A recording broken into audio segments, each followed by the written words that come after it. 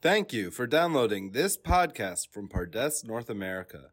This Rosh Hashana edition of the Pardes Parsha podcast is sponsored by Ricky and David Bernstein in memory of Ricky's parents, Beatrice and Murray Kirschblatt, survivors of Auschwitz and Buchenwald. Welcome to the Pardes Parsha podcast. My name is Tzvi Hirschfield, and I have the distinct privilege and pleasure of discussing the profound analysis and deep insights into the Parsha from my wonderful colleagues at the Pardes Institute. So glad you could join us. Hello, everyone. Welcome back to another podcast. And this one's particularly special. First of all, I have a very special teacher and neighbor and colleague, Tovalea Nachmani. Welcome, Tovalea. Shalom, Tzvi. Very excited to have you, and in particular because Rosh Hashana, among maybe all the holidays that we encounter, for me is the most difficult. And I'll tell you why. On the one hand, there's all this food preparation and family coming and even sometimes guests, and it has this very festive tone and air to it. On the other hand, you read the liturgy, and it's all about judgment. And even you read those lines in a Tanakh of who will live and who will die, and people are crying. And it's this very intense, for many people, difficult, scary day. Then you finish that whole service and you come back for lunch, and then you move into this mode of putting honey on the challah, and you're, probably in most cases gossiping about who the chazan was, and they did a good job. Careful about that. Right, you should probably avoid that, but that does seem to be the minhag of the Jewish people. Oh my goodness. But these mixed messages of the day, I personally find very difficult to manage, and I know you are here to help us sort of get a sense of how you understand what this holiday is about. We're going to try. We'll do it together in Chavruta. Okay, let's hear. Okay, so the question is, are you ready for Rosh Hashanah? Are you ready? No. Even the fact when we were taping this, I'm thinking, maybe this podcast is going to be what's going to push me because time is short. So no, not ready yet. Okay, so I have a menu ready, but I still have baking to do. I have some food in the freezer, and I have clothes, but I need shoes that match. Am I ready? You sound more ready than I am. I can't help you with the shoes, though. I've never understood the whole idea of shoes matching. Like, I have one pair of dress shoes, and it always seems to work, I guess. I don't know. For men, it's very much lucky. easier Very lucky. than for women. Okay, so what does it mean to get ready for Rosh Hashanah? How do we get ready for Rosh Hashanah? And we start from Rosh Chodesh Elul, which is the month before Rosh Hashanah, Chodesh Tishrei. Rosh Hashanah is the 1st of Tishrei. Yom Kippur is the 10th of Tishrei. So altogether, we have a 40-day period where we are moving in gradually and intensively into this period of these very, very intense, what we call high holidays. And I actually prefer to call them something else. High holidays. It's a hard word for it's distant. It's, ethereal. It's just that you can't relate to it. High holidays for me is not an easy word. I'd rather use what some of Jewish tradition says. These are Chodesh HaRachamim VaSelichot.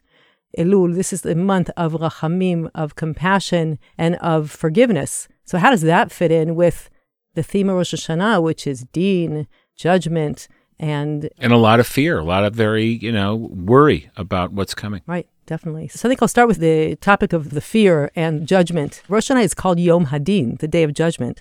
So first and foremost, when we look at the liturgy, I'm going to talk in general terms about nationally what we do, and then we're going to talk specifically, very personally about what we do personally. So nationally, what we're trying to do as a nation on Rosh Hashanah, the way I understand it, is to coronate God as king, is to accept upon ourselves God's kingship. Now we have to say, what does that mean?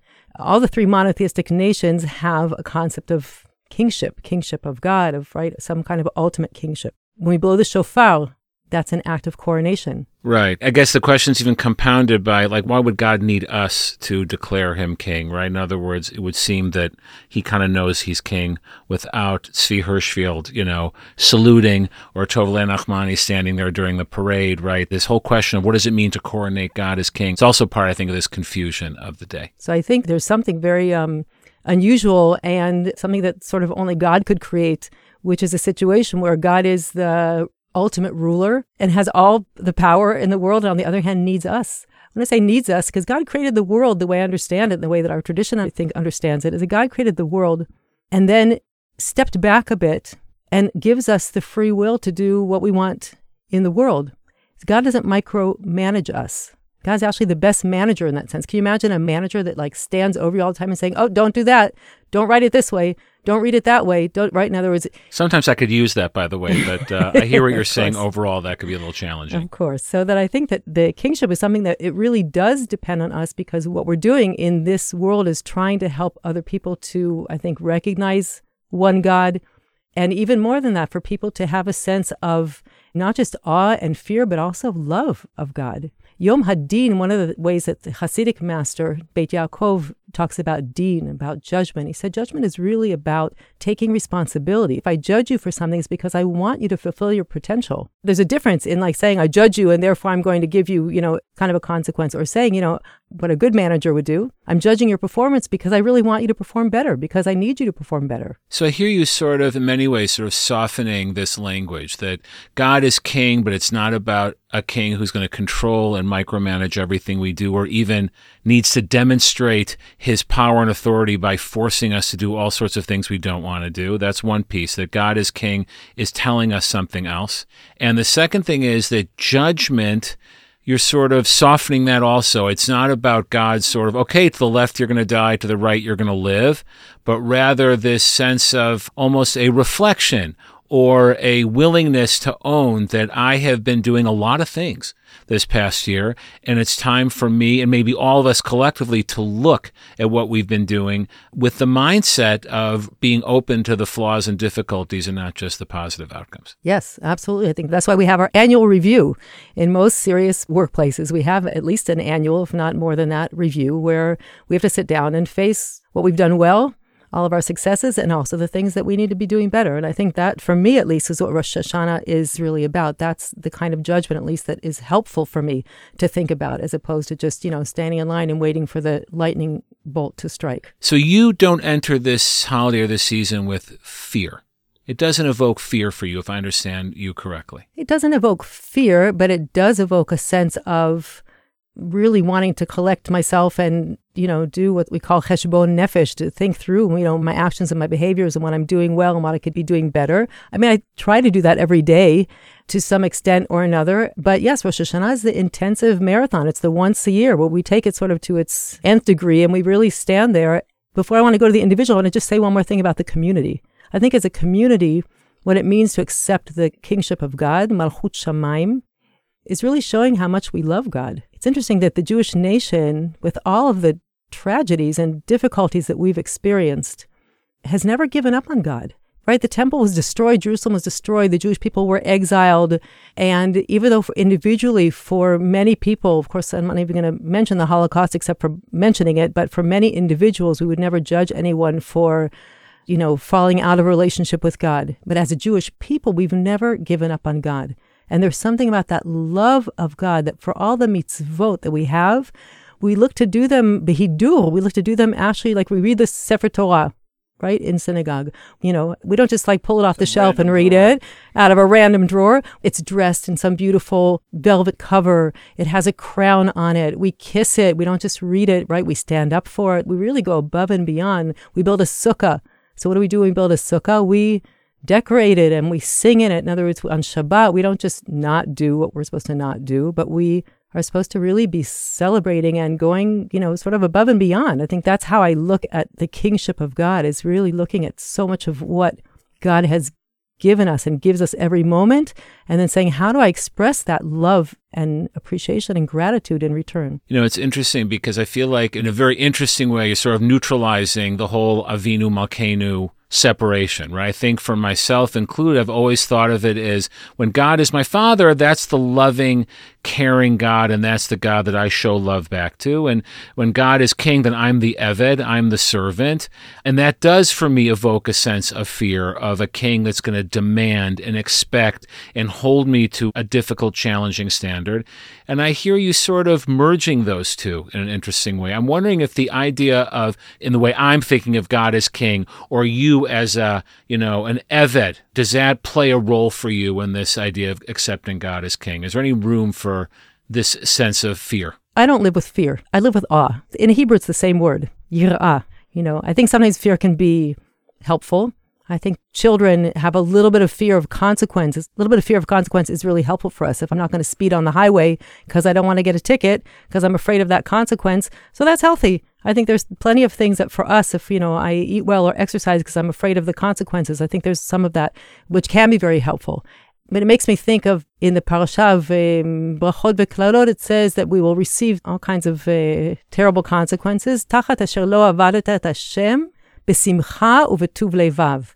That we receive negative consequences, not for not serving God, but for not serving God b'simcha, with joy, u'b'tuv levav, with the whole heart. So I think that the love has a much greater, to have that awe that's sort of wrapped in love, to me, is a much more powerful image. So the dominant element, though, you're saying is, if I understand, we have to move past this almost childlike, irrational fear of God as judge, and really use this time of year to build a relationship that is built on love and trust and care. I think so. In fact, we do that not just on Rosh Hashanah, we do it every time we say the Shema.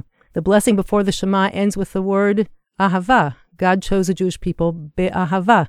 And then we say Shema Yisrael, which is accepting the kingship of God. And the first word after that prayer is ve'ahavta, and you should love the Lord your God.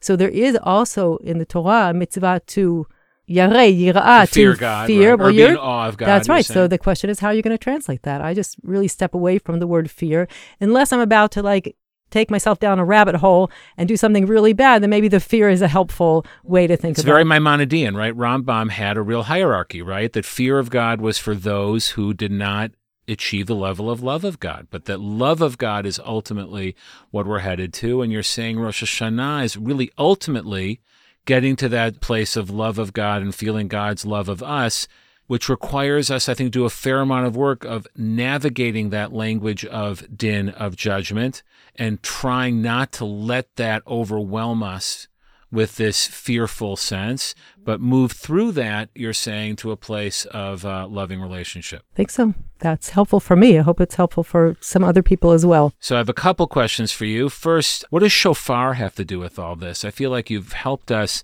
sort of organize our mental, emotional relationship with the day, but then shofar comes along. You said it's a coronation, but again, it's not for you a coronation of fear. It's a coronation of love. So again, I'm saying it's not about fear. Sometimes fear can be a very useful emotion and a useful way to translate yirah, and sometimes it isn't. I think that shofar is the first mitzvah of the Jewish year. And what is the mitzvah of shofar? It's not blowing the shofar.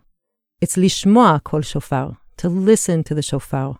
It's actually a debate among the Rishonim, but we're going to stick with you because that is how we hold in terms of the bracha. Correct, so exactly. So listening to the shofar, and I think it's happened more the more I've matured, the shofar makes me cry usually. Just for a few minutes a year, what our tradition is requiring of us is to just be quiet. Just be quiet. And listen to the kol shofar, the voice of the shofar, the sound of the shofar, and what it does is it shakes up something inside. Sometimes it makes me feel so overwhelmed with the sense of, I'm so grateful to be alive, grateful to have my family, grateful to be standing in this community right now, grateful to be living with freedom, grateful to be Jewish. There's so many things sometimes with the shofar, just that listening to that raw sound of the shofar, which is like the raw sound of our neshama, of our soul, that doesn't speak in words, but it speaks in some other language. So it touches you. That's right here you're saying. Yeah, it definitely touches me. Building on what you said, there's a Hasidic interpretation. It builds on shofar breaking down the walls of Jericho, and the idea that the walls between us and God are basically this one giant illusion. And it's Nitivot Shalom, I think, who comments. And basically the shofar is there to break down the imaginary walls. Usually you hear judgment, you want to run away. If I tell you, here's this person I'd like to introduce you to, they're going to be very judgmental with you. You will probably pack up your stuff and run in the opposite direction. And I think that the tradition is telling us that we understand that that's going to be your reaction, but there is a deeper place to get to where you're not running away, but you're actually running towards or connecting with, which is very powerful. That's beautiful. So I want to say two things about that. One, if I know that someone's judging me because they love me or because they care about me, then I'm not going to pack up my stuff and run away.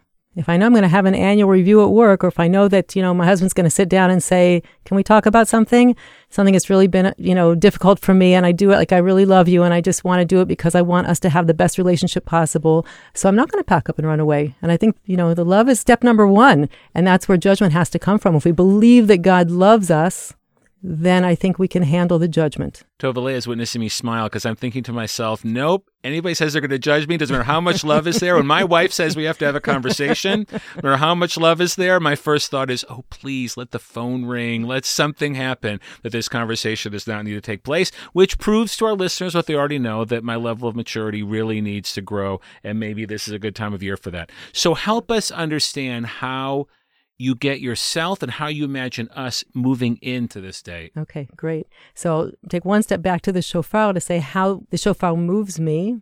If I have my eyes open and I'm looking around at what other people are wearing, or if I'm listening for, is that a good shofar blower or a bad shofar blower? Is he getting the sound out, or is he, it's not going to move me. And so before the shofar is blown, besides all kinds of songs, piyutim, that we sing in order to get ourselves ready for that in a communal prayer setting, I take a few deep breaths.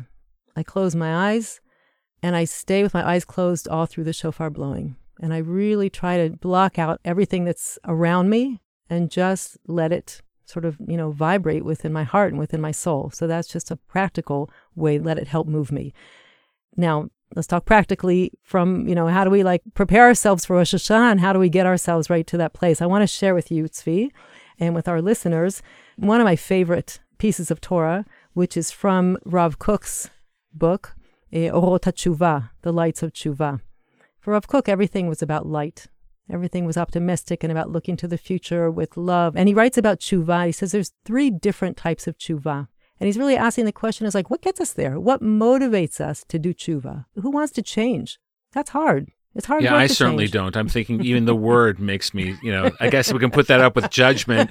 When someone says, hey, I really need you to change, once again, my first thought is, uh-oh. But yes, I hear you. At the same time, of course, we all do have this ideal sense of who we are, and often are frustrated, and coming back to the other theme, fearful of how we're going to get there. Are we ever going to get there? That's right. So, and sometimes we have an ideal sense, but we don't know who we can be. We don't even recognize our full potential. And I think that God recognizes our full potential. And Rosh Hashanah is inviting us to say, maybe you can see yourself as having a greater potential than you even think you have.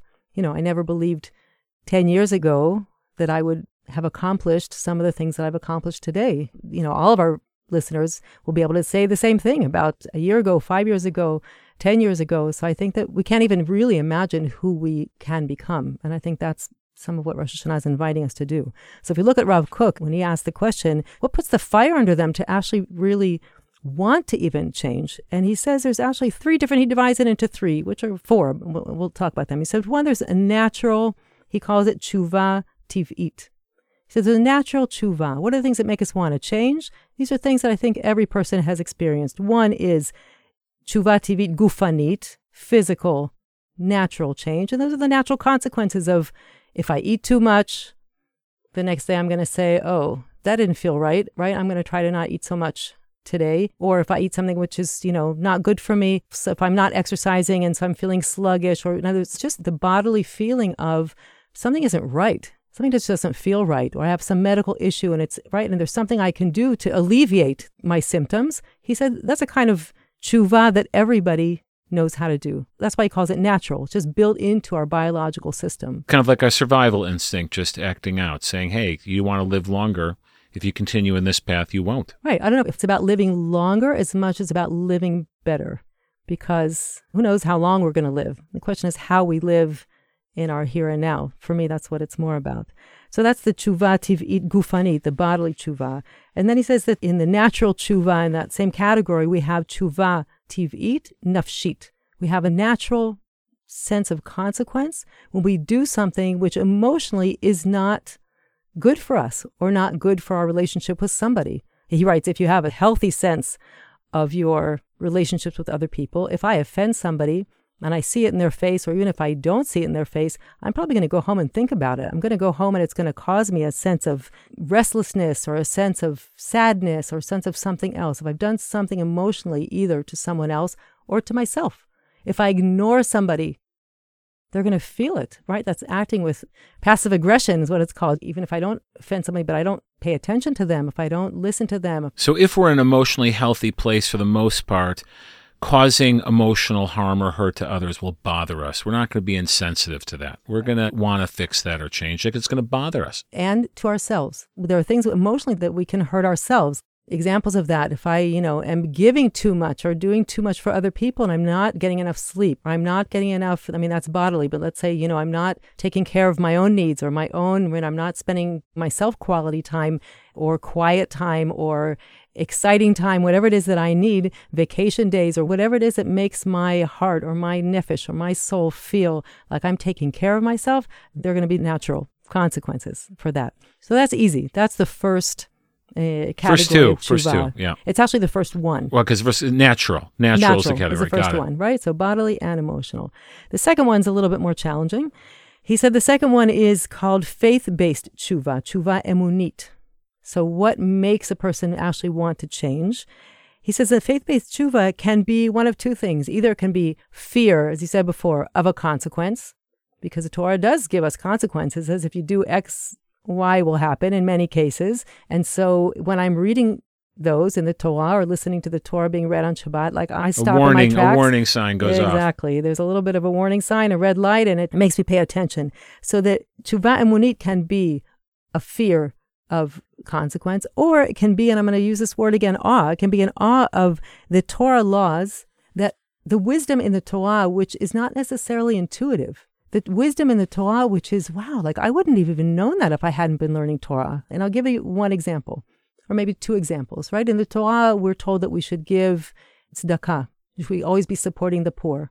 And we'll always have poor in our community, and we always need to be looking around and, and there are many, many, many laws of how we are supposed to support the poor. So that might not be intuitive. I work hard. I get my paycheck at the end of the month, and I deserve it. And let that guy pull himself up by his own bootstraps. Exactly. Why do I have to, help out? That's right. So intuitively, but when I see, and at times when I've needed help from other people, then I'm really grateful that exists. And when I see that I'm able to help someone else, right, there's wisdom in the Torah that I might not intuit if I hadn't learned that law in the Torah. Or I might be resisting it. Since it's uncomfortable or unpleasant, it's a wisdom that I would prefer to put aside and talk myself out of. And here the Torah comes along and says, no, this is actually the better way to live, and I'm forced to engage that or reconcile myself to that and then improve my behavior. Right, and that's why the tshuva tiv'it, the natural tshuva, which is emotional, that's why that's not enough.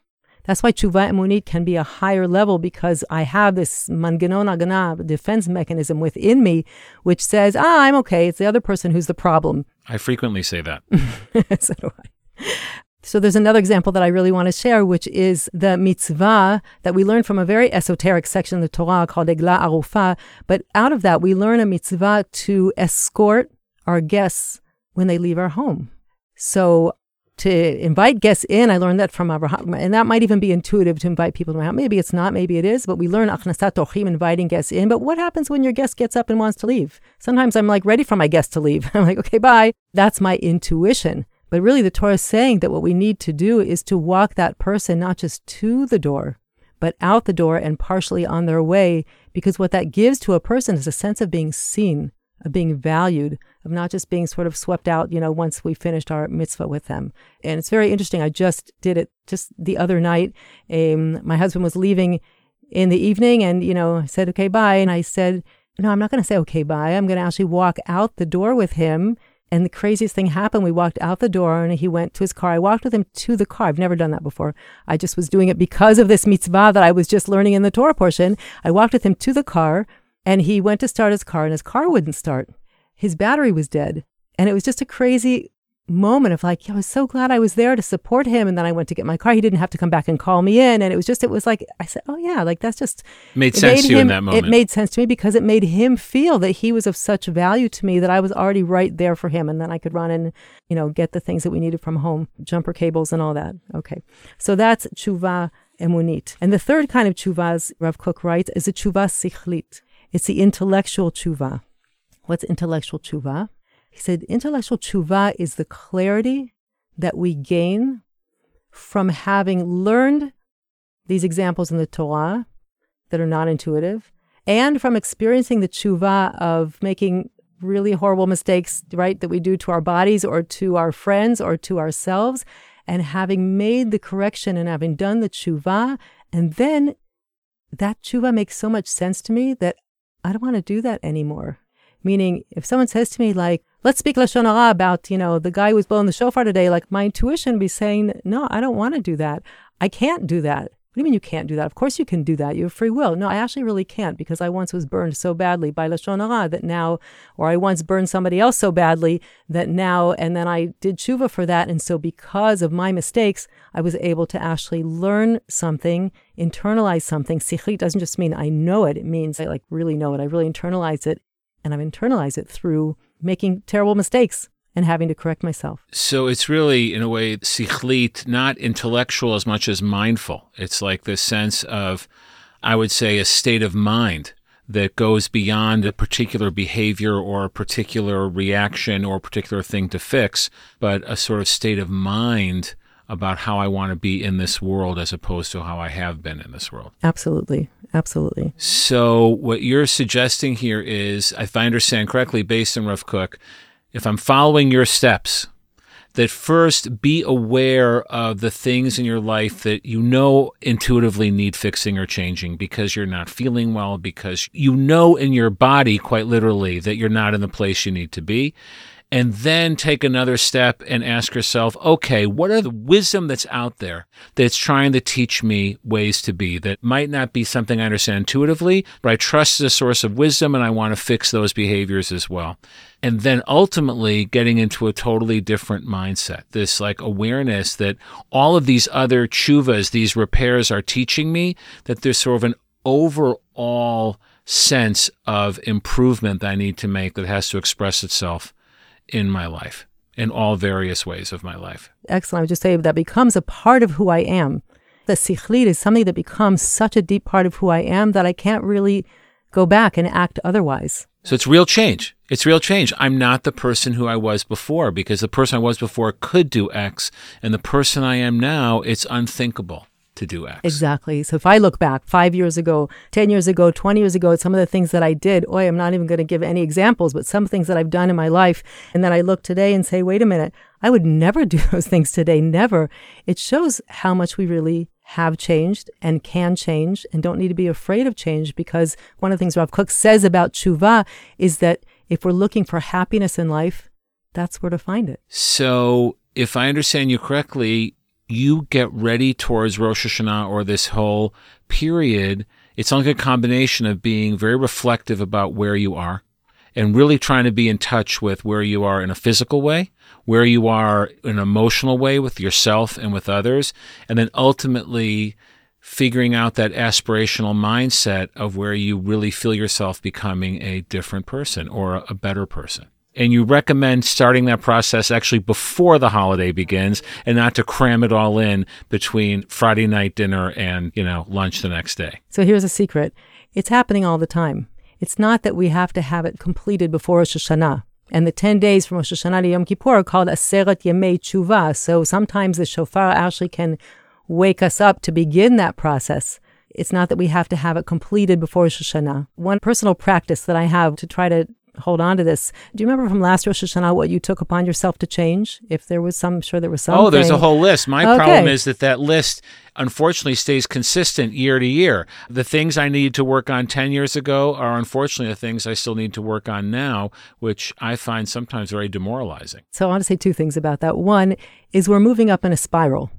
We don't move up vertically. We don't just suddenly, take off our previous facade or take out our neshama and bleach it up. It doesn't happen that way. We work in a spiral and we become more, right? Our evolution is a gradual evolution. We're always growing. So even today, if I say, I just want to make sure that my husband feels that he is the most important, respected, and loved person on this earth, I said the same thing 5 years ago, 10 years ago, and 20 years ago, and 40 years ago when we got married, and I'm still working on it. But that's okay, because every time I do that a little bit better, then our relationship is a little better. And when I fall back and stop doing that or, make mistakes, then there's room for improvement. But I don't fall all the way back to the first time. The graph is looking good. The graph is looking definitely much better. And I will tell you, he was Chazan at Slichot today and did a very good job. He's so you amazing. should feel very proud of him. He's just amazing. Last but not least, the Sfat Emet has a teaching that I learned many, many years ago from my beloved teacher, Batya Hefter. The Sfat Emet says a person only remembers things for 30 days. So, of course, we can remember lots of things for more than that. But when he says remembers, I think he's saying remember when we have goals, aspirations, things we want to change, big ideas, idealized versions of ourselves. He's like, we don't remember after 30 days. And so his Torah teaching, which I've actually turned into a Rosh Chodesh practice, is to actually go through this process every Rosh Chodesh and ask myself every beginning of a new Hebrew month, what do I need to work on this month? What more do I want to do? And sometimes what more is just the same thing I was working on last month and the month before, and sometimes it's really just a continuation of the same thing. And sometimes I have a feeling of, no, I actually want to do something else or do something additional. So I think when our Jewish tradition says we need to be a light unto the nations, unto the world, I think it's because the more we are working on ourselves, the more we can hope to have a positive influence on other people. And that's coming from a place of accepting God's kingship over us, God's rulership from a place of love. Because I know if God loves me and God's, bringing this judgment because God wants us to be the absolute best people we can,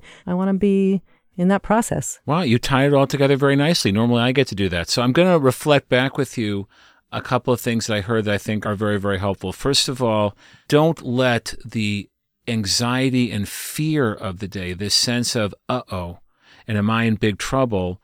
Don't let that be your beginning. And also don't let the apples and honey be your end. Well, right. In other words, but it's a time to do serious spiritual work, not because you're afraid that God is going to, God forbid, hurt you as a result of the negative judgment, so to speak, but out of this belief that because God is king, because God created you, God actually believes in you and cares about you and is judging you from a place of wanting you to understand where you are missing the mark or where you're not fulfilling your total potential and to move in that direction.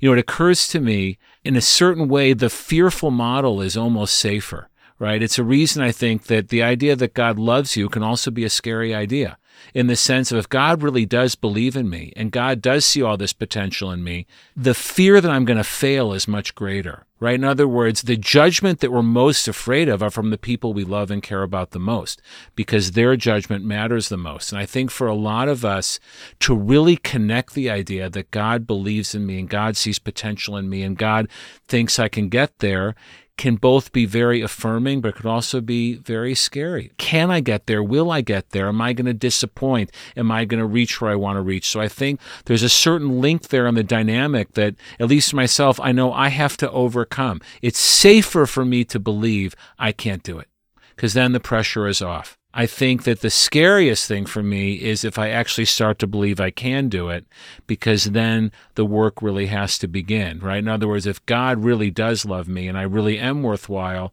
well, what does that mean about how I really need to live and how much I have to really pay attention? So I feel like that's really implicit in the things that you are saying, that it's about responsibility. It's not about fear, but it's about taking responsibility for what God loving us really might mean. And I think the other big takeaway, which I think is important, of course, is this isn't something you do once a year. That it may come to the foreground during this time of year, but this type of spiritual work is ongoing, right? Rav Kook's Orot HaTshuva, just like the Rambam's Laws of Tshuva, it was not written for Rosh Hashanah and Yom Kippur per se. It's work that we have to be doing. Neither was Rav Soloveitchik's works, all of it, right? Tshuva, the Meiri's Chibur Tshuva, right? Tshuva is something we have to be engaged in all the time. It's not that we can just ignore everything and then walk in on the 1st of Tishrei and think it's all going to happen on its own. We have tools, we have help, but you're saying we got to really be, in a kind way, maybe even a very gentle way, looking at ourselves and being aware of these processes all the time. How did I do? Did I learn the lesson today? You learned the lesson. Good job. I'll just say that listening to that sound of the shofar is like listening to our soul. And really, we just do it in an intensive way once a year for, maybe a total of 5 minutes, all of those shofar blasts. But really, that's just reminding us what we need to be doing all the time, just to take a few moments at any given moment, even when we've done something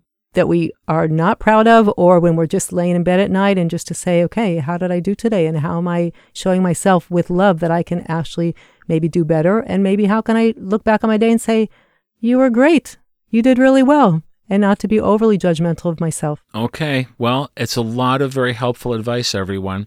Tovaleah, thank you so much for agreeing to do this and sharing your wisdom with us. A lot of challenge in there. And you did it very kindly, very gently, but you definitely presented us with some very, very healthy challenges of how to engage this day in this time period in the Jewish calendar and how it can get us through, really help us grow the rest of the year as well. Thank you. You're a great chavruta. Thank you so much. I appreciate it. Hopefully a good student sometimes. So everyone, on behalf of Tov Leah, myself, the Pardes Institute, the entire Jewish people, we want to wish you the happiest and healthiest, most meaningful new year you could possibly have for you and your families. And we look forward to joining you more in the future. Shana Tova. Shana Tova. Thank you for tuning in to the Pardes Parsha podcast, recorded here at Nomi Studios in Jerusalem. We hope you enjoyed this week's episode and gained some new insights and perspectives on the Torah portion. Don't forget to subscribe to our podcast on your favorite streaming platform and leave us a 5-star review if you enjoyed the episode. Your feedback helps us reach more people with these important conversations. Thanks again for listening, and we look forward to exploring the Torah with you again next week on the Pardes Parsha podcast. Shabbat Shalom.